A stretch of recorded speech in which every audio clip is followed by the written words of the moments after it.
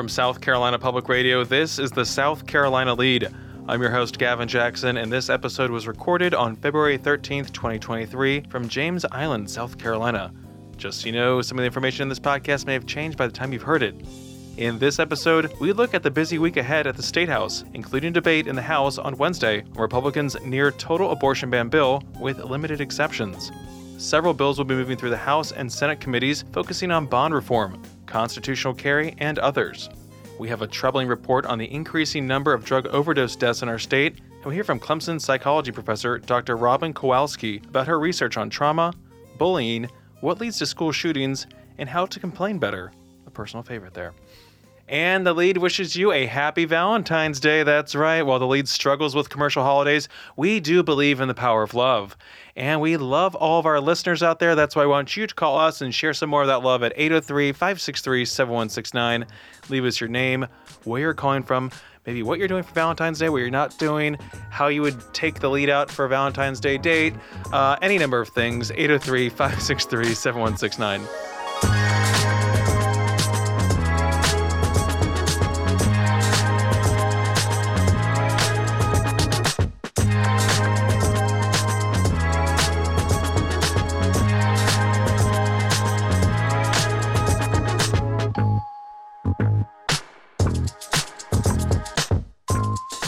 Let's start off with a State House preview for this week. In the Senate, committee meetings on Tuesday will focus on a bill to levy higher motor vehicle license and registration fees for new residents. That's S-208. One bill, S-256, will allow public schools to allow students, with parental consent, to possess and use sunscreen while on school property or at a school-sponsored event or activity without being required to have a physician's note or prescription, and without having to store the sunscreen at a particular location on the school property. Now, I don't really pick bills that I care about too much, but this one, everyone wear the sunscreen, okay? Lead says sunscreen. And moisturize. On Wednesday, SCDOT Secretary Christy Hall will present the annual State of DOT report to the Senate Transportation Committee. And on Thursday, two bills that increase penalties for destructing utilities will be before a subcommittee. Comptroller General Richard Ekstrom will also be before a Senate Finance Subcommittee explaining that $3.5 billion double counting error that has rocked state government. House committee meetings this week include a full Judiciary Committee agenda on Tuesday that will tackle the constitutional carry bill, which will allow legal gun owners to carry a gun without a concealed weapons permit or training. That's H. 3594. Another bill before the committee will create an additional criminal offense for offenders who are on bond and commit a crime. H. 3532 will add a mandatory minimum of 5 additional years to a sentence if someone who has been charged with a crime is out on bond and is convicted of committing or attempts to commit a violent crime, strong-arm robbery, criminal sexual conduct, criminal domestic violence in the first or second degree, and any offense involving child pornography. Service of the 5-year sentence is mandatory unless a longer mandatory minimum term of imprisonment is provided by law. Now, the court shall also impose a mandatory 5-year sentence to run consecutively, and a person sentenced under this law would not be eligible for parole or work release for good behavior. And another bill by House Speaker Merle Smith, H. 3591, would ask voters in the next general election whether they want to repeal the prohibition against the state or its political subdivisions from providing direct aid to religious or other private educational institutions. So, public money for private schools. We also expect the House to get on its near-total abortion ban bill, H. 3774, on Wednesday. The bill would ban abortion at conception, with the only exceptions being for rape or incest during the first 12 weeks, and in the case of fatal fetal anomaly, and if the life and health of the mother is in jeopardy. Now, that does not include psychological or emotional conditions. Last week, the Senate passed S. 474, which allows for the same exceptions as well as abortions up to 6 weeks, which is when cardiac activity represented as electrical impulses of the embryo can first be detected, though a real actual heart is not developed for at least another 11 weeks. Now, at 6 weeks, most women don't know they are pregnant and have an embryo, not a fetus, not a baby, an embryo growing inside of them. Now, an embryo becomes a fetus around 10 weeks of pregnancy and is about an inch long, so just a little information there for you. And like we mentioned in Saturday's Wind Down, I will be traveling to New Hampshire and Iowa to follow South Carolina's own Nikki Haley in her initial swing through the early voting states. So stay tuned to the podcast and South Carolina Public Radio for exclusive 2024 trail content. I'm going to do my best to juggle the next few pods while also bringing you all action from the State House. but I expect we will be hearing several reports from the Russ McKinney, reports you can always find on southcarolinapublicradio.org.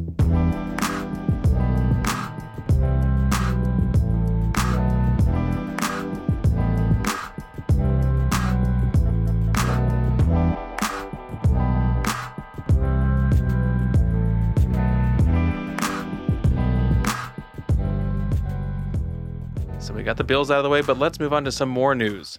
Last week, we got some disturbing information that the trend in overdoses continued last year in our state, as public health experts sadly anticipated.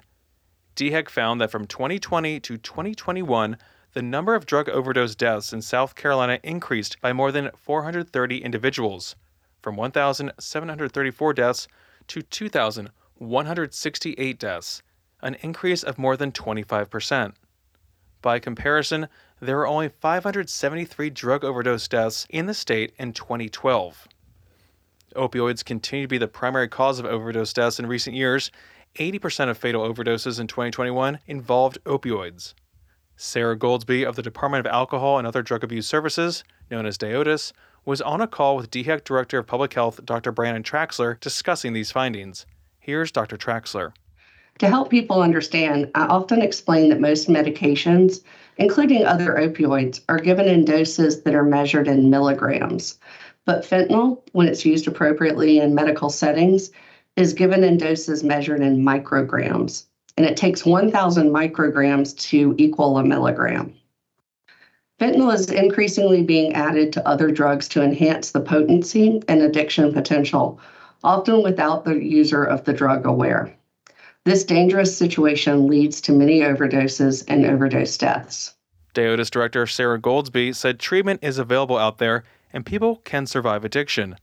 But with the greater prevalence of the synthetic opioid fentanyl, it has greatly increased death and addiction here and nationwide. As we look at 2021's data and we see another year of loss and heartache, it can be easy to feel discouraged. But it's important to remember that substance misuse can be prevented and that addiction entirely is preventable. It's treatable. It's incurable, unfortunately. Most chronic diseases are incurable, but people can and do manage them and recover from them. And there's no difference with addiction. Dr. Traxler mentioned the incredible potency of the fentanyl that has infiltrated our nation's illicit drug supply. And as she mentioned, it's responsible for a great number of overdose incidents that we're experiencing.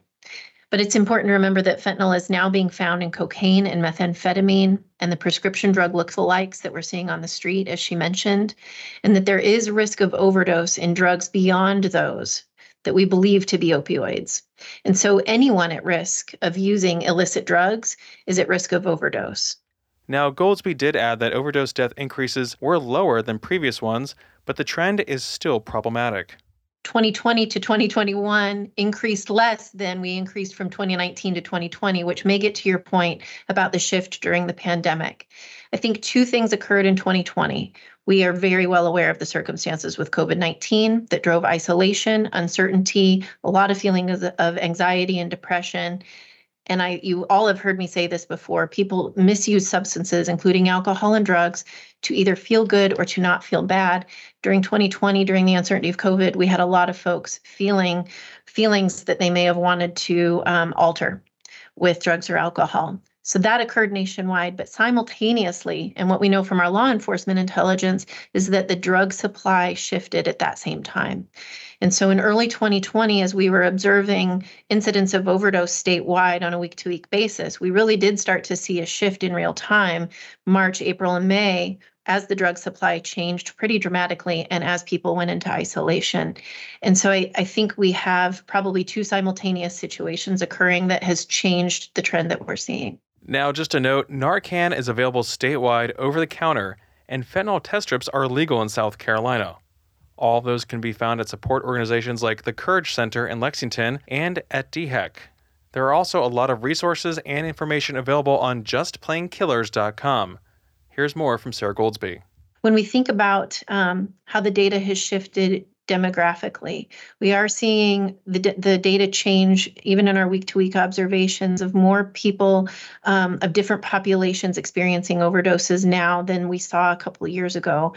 we believe, and we pretty much feel certain that that's related to the fentanyl being laced in the cocaine and methamphetamine. So people who are intending to use cocaine, never intending to use an opioid, experiencing an overdose because they were unaware of that opioid and that cocaine, we have to also think broadly about who might be at risk and reconsider perhaps the folks we know who are using methamphetamine or cocaine are also at risk. And that's where the importance of the overdose prevention kits that DHEC distributes it really is, because with the fentanyl test strips and the Narcan combined, you've got a kit that can really save a life end to end. Now, as drug overdoses continue to command our attention state and nationwide, Clemson University announced that 2 new academic research centers established in the College of Behavioral, Social, and Health Sciences will work to address critical public health needs. Recently approved by the Clemson Board of Trustees, the Centers for Addiction and Mental Health Research and Public Health Modeling and Response will collaborate with Clemson University faculty, staff, students, community partners, clinicians, and public health stakeholders to prevent and mitigate public health problems, including but not limited to addiction and mental health conditions, infectious diseases, food insecurity, and more. Clemson University also said that the Center for Addiction and Mental Health Research will expand on the existing synergy of addiction, mental health, and wellness research within the college and across the university to inform policy, reduce harms, and improve the quality of life for individuals and communities throughout the state and nation. Now, speaking of Clemson, in separate but related news, I spoke with psychology professor Dr. Robin Kowalski recently on This Week in South Carolina about her research on school shooters, the concept of mattering, the traumas we seem to be exposed to daily, and her research into complaining. I heard Dr. Kowalski on the podcast Hidden Brain recently and decided to set up this interview, especially in light of the mass shootings in Southern California that gripped our country in January, as well as the horrific killing of Tyree Nichols at the hands of Memphis police officers. I started off by asking her about the greater awareness of mental health that we're seeing these days and what's fueling that. Now, this is a bit of a longer clip, but it's really interesting here, so take a listen. We have so much increased media attention over the last few years, particularly with school shootings and other, like you said, national tragedies. And I think when things like that arise, the risk, of course, is that there's a habituation factor that occurs. But I think the positive upside, if you can say that there is one, is that I think it does make us more aware. I think people start, doing more research into what could be causing this. So I think that has led to just the increased scrutiny into the causes of it, and therefore increased attention into what we can do about what we perceive as causes or correlates of the different tragedies. So not so much as a scapegoat as much as maybe just more attention. Absolutely. Because, with the school shootings, for example, we know that there are certain antecedent conditions that are not meant to, at least based on the research that we've done and some other people have done. And those antecedent conditions are never meant to profile. There's plenty of people who have mental health issues, obviously, who don't go on to become school shooters. We know that rejection is a key antecedent condition of people who are involved in school shootings. But there's plenty of people, for example, who are bullied who don't go on to become school shooters. But I think what we can take away from that is, if we know that these antecedent conditions exist, then we can implement programs, mental health awareness programs, anti-bullying programs, or bullying prevention programs is probably the more appropriate term, that will decrease the likelihood that people who might have gone on to perpetrate school shootings, that we can decrease the probability that would occur. Dr. Kowalski, your research focuses on complaining, teasing, and bullying like you're talking about, and also a focus on cyberbullying as well as the concept of mattering in relation to school shootings. So we'll talk about all these, but let's start with school shootings and shooters. You were just mentioning that there's not really a profile for a school shooter. It seems like it could be anyone, I guess, and that is a bit worrisome in itself too. But we haven't seen many school shootings in South Carolina. The last one I think that was really on our radar was that 2016 shooting at Townville Elementary School, which claimed the life of Jacob Hall. But there's always, a week doesn't really go by in South Carolina where a parent isn't getting a message from a son or a daughter saying we're on lockdown at school, which I can only imagine what that sends to a parent's mind at that point. So talk to us about school shooters and typically how they get to that point where they see that as the only way out. So let me expand upon those sort of antecedent variables I mentioned before. So, back several years ago, we did some research looking at the shootings it was K through 12 shootings, and they had to meet certain criteria, like the shooting had to occur at school during the school day. So things that happened at football games or, other sporting events didn't meet our criteria. And there were 5. Again, I'm just going to call them correlates or antecedent conditions. And, one was a long-term history of rejection, like the bullying. Another one was a history of psychological problems. Another one was an acute rejection experience. Most of the K through 12 shooters are male, and most of them are white males. There's also a fascination with death and a fascination with guns and violence. So many of these shooters are fascinated with prior shooters and prior school shootings that have taken place. So, we found at that time, the study was published in 2003. So this was some time ago. We found that there were 15 shootings that met our criteria. So more recently, though, just a few years ago, we wanted to see, if those same correlates held up. And they did. And the number of shootings that met our criteria was a longer time span, of course, was much higher, was in the 50s. And again, there's been lots more school shootings that have taken place, but we had a very narrow set of criteria that have occurred since that time. But I think to your point, given that we have this relatively high prevalence of shootings that have occurred, like I mentioned, we can implement anti-bullying prevention programs. But, you mentioned mattering earlier. And mattering is a fairly recent psychological phenomenon that's fascinating. And, I was talking to one of my friends yesterday about the construct of mattering, and her comment was, she goes, "I just think mattering is related to everything." Can you define it? Can you tell us what that is? Yes, I can. And I don't disagree with her. Mattering is it's the degree to which we feel important or significant, or the degree to which we make other people feel like they're important or significant. And the converse of it is that people who feel like they don't matter, they feel like they're invisible. Think about what that would feel like. That would not feel good to feel like that you were invisible to others. And, you can imagine that people who feel like they are rejected or feel like they don't belong, that means that they feel like they don't matter. And we've recently done a study looking at suicide posts in one of the subreddits. And we found that in over 70% of those posts, anti-mattering was present. Which again, that I think that speaks to the realness and the prevalence of this construct of mattering in, people's day-to-day lives. And so I think what comes out of that is, to the degree that we can make people feel like they are important, that they are significant, that they belong, that they matter, I think we can help to reduce, speaking to the school shootings in particular, I think we can reduce the shootings. People who feel marginalized feel like they don't matter. And it honestly takes so little to make somebody feel like they matter. Just a kind word, or why don't you sit with us for lunch? Or, it really does not take a lot of effort. And so to the degree that any of us can just reach out at whatever level, elementary school, middle school, high school, and beyond, and we believe the same thing applies. You mentioned cyberbullying. Tell us about your research in complaining. What are there benefits? Are there different types of complaining? Tell us a little bit about this. We have a couple minutes left. Yeah, so it's such a fun area to do research in. So because, if you think about it, complaining is a behavior that we all engage in, albeit to different degrees. And I love to dabble in research in areas that, very few people have dabbled in, but yet it's a behavior that, again, like I said, that everybody engages in. So, what we believe is that if done in moderation and if done strategically, in other words, you're not going to go and just complain all the time, because then you're going to, destroy relationships. And if you do it, you pick your audience carefully. You don't use up the same person over and over again. That complaining can be very effective. And there's plenty of, I think each person, again, who uses it in moderation and who does it strategically can find supporting evidence for that. You say if you do it strategically, but then you also mentioned destroying relationships. So you're saying if I complain all the time, that's going to really just, grate on people? It's going to grate on my approach towards people? How does that work? It will, yeah. It uses people up. It wears on people. If you continue to just complain over and over and over again without being willing to do anything about it, there's different types of complaining. There's instrumental complaining. There's expressive complaining. Instrumental complaining is complaining that's designed to accomplish a very specific outcome. But, if I go to my next door neighbor and complain about the cable company or something like that, and I do it incessantly, well, she's going to tire of that. I don't know that she would completely ditch me as a friend, but she's eventually going to say, enough. If you are really that dissatisfied with it, go and complain to the company itself. But if it's expressive complaining, even still, if I'm just chronically just, morose and complaining about this and that also wears on people, because it's like, just move on, find a way. I teach my students about ways to change their attributional style, because it comes across as this chronic pessimism, and there are ways to deal with it. You can check yourself. You can journal about it. There are ways to deal with your complaining that can be more effective than just continuing to, express it incessantly to other people.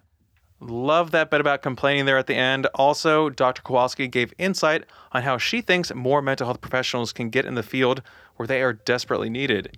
You can find out how and watch that entire interview on youtube.com/South Carolina ETV.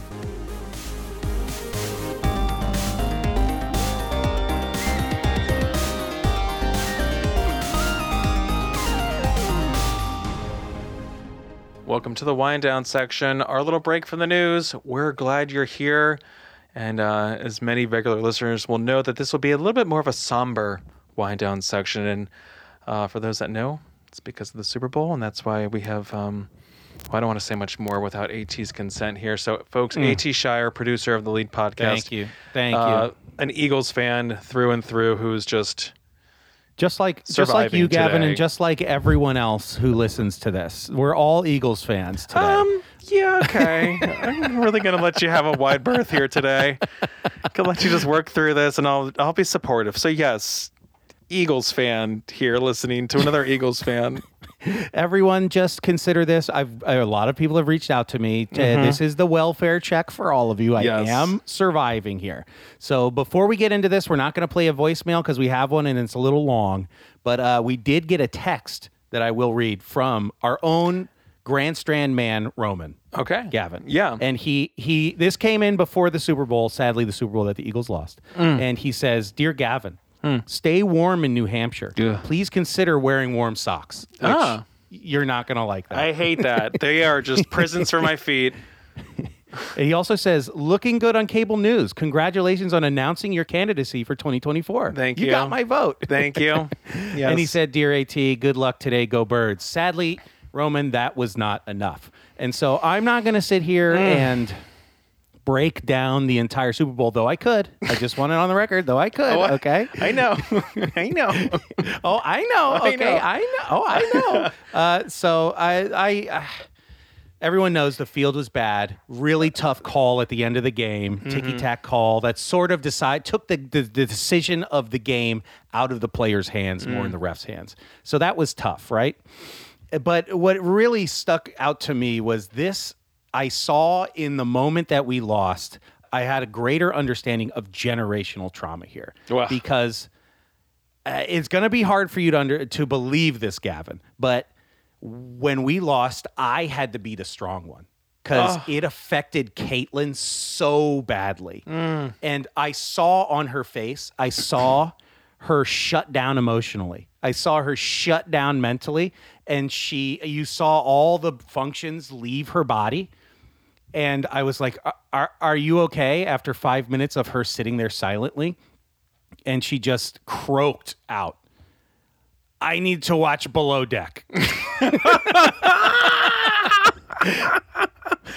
This is like what wedding vows are about right here, right? Exactly. Yes. Better or for worse. And what really stuck out to me more, like the worst part about the Eagles losing this game wasn't the Eagles losing for me. It was me looking at Caitlin and seeing what I have done to her. Oh my God. Like she was not a fan of the Eagles before we met. She was blissfully unaware of this personal hell that we both live in, and to see her affected that way, I just couldn't stop thinking like, man, I did this to her. And here you are wanting to do the same to all of our listeners. Yeah, I know. Sphere, it's disgusting. I apologize to the Sphere, but it's a 6-6 cycle that I am going to get into again in next August and September, and I apologize ahead of time. Yeah, it's okay. So, we are here for you. With all of that said, that's all I'm going to say about the game, the Super Bowl. But Gavin, what the wind down truly is for is to wind down. I need this right now. You do need this. It's a safe space. We're going to talk about, of course, Super Bowl commercials. Super Bowl commercials. Yes. We're going to do our favorites and least favorites. I just want to start off by saying, and maybe people can back me up here. Maybe you can support me for once. For once in your life, yeah. Like our whole sphere has. I just overall was just not blown away. They didn't have the greatest. juice. They didn't have the juice. Not like really the Super Bowls of our youth, of our 20s. Where are the Budweiser Where frogs? are they? Where were the Budweiser commercials? There was one Where's the Budweiser. Budweiser frog? We didn't even see the Clydesdales. Now, I will say one of my favorite commercials started out strong. There was the Dunkin' commercial with Ben Affleck. Ben? Yeah. And then J-Lo's like, this is where you go when you say you're working? That was a good one. That was a commercial of destiny there. Yes. You know what I mean? Like the internet and everyone agreed, Ben, you got to do this. Do it. It was perfect. It was beautiful. What was one of your favorites? Okay, so I'll hit you with two. Obviously, the Fast and Furious. I was just going to say Fast X trailer. That looked great. When he pulls those two helicopters down with his car. You couldn't see. I laughed. My eyes rolling from back home. It's so good. And honestly, another movie trailer for me. The Indiana Jones trailer looked pretty good. Yeah. I really like that. Dial of Destiny. Dial me into it, please, okay? Two, please. I'm interested. Yes, I like that one too. I like the Mr. Peanut roast one. I laughed out loud. You were not in a good situation at that point. I wasn't. I texted you back. I liked him better when he was dead. I was like, oh God, we're in a dark place right here. It was a bad moment for I me. thought it was so funny. I'm like, oh my God, what a clever idea. They're literally roasting Mr. Peanut, and he's like talking about how they killed him off, and then he is a roasted I peanut. will admit that I later on, late in the evening, watched the 11-minute roast on YouTube. That's sick, dude. That is sick of you. You're diseased for watching that. I like these spokes foods. The Like M&M all good spokes leaders, candies made that appearance at the end. Oh yeah, Gavin is big into anthropomorphic spokes. I'm everything they things. say that we need to worry about when it comes to the spokes candies. If you're a brand and you want to hook Gavin, make it not a person but a living object, please. Yes, personified. Gavin's got a real thing for the hamburger helper glove. Bring him back, please. Oh, the Pillsbury Doughboy. I will just say, since we're on this topic, anytime I see a barbecue joint where like the pig is happy and he's playing along with his ensuing death, I'm like, oh, look how fun! The pig's having a great time. Even he likes I want to eat there. He wants to go to the slaughterhouse. How about some of the duds, AT? Okay, I have. Flat? This is one that I felt in the depths of when it like right when I realized that we weren't going to get the ball back. Mm-hmm. We weren't going to have time to go and try and make this up and win. The U2 commercial came on, and it even cut through all of my despair and enraged me. Because think about the band, the people that everyone loves to hate, U2, and you could tell they planned this for months and months and months. And of course, right now, their commercial to announce their Las Vegas residency is balloon-centric. You're not a big U2 fan. I was like, oh, this is not good for AT right now. And it cut through the depths of my despair, and I texted Gavin. I was like, of course, these shills, U2, the people who forced their way onto all of our iPhones collectively, yes. These losers that had the red iPods, they have the balloon commercial. I didn't like all the Temu shop like a billionaire commercials, because I can just vouch for all the other billionaires out there. We're not shopping at Temu, baby. Like billionaires like you and everybody here's else. Here's your $8 like dress that's probably made of like oil or something, some sort of petrochemical that's burning in Ohio right now. Godspeed to the folks in East Palestine. But yeah, that was a dud. There were a couple other ones. I wasn't crazy about the Tubi one. I know everyone lost their minds when they thought their screens were moving without their consent. But I'm like, I know that's not my TV because I've never used Tubi before. Yeah. I 99.99999% of people have never have ever engaged Tubi in their life. Do not engage Tubi, okay? Be safe, and folks. So Caitlin looked at me. She was like, "What are you doing?" And I was like, "That's not me. This is a commercial. Do not worry." Okay. That reminds me of the Pepsi Super Bowl halftime show where Lady Gaga performed.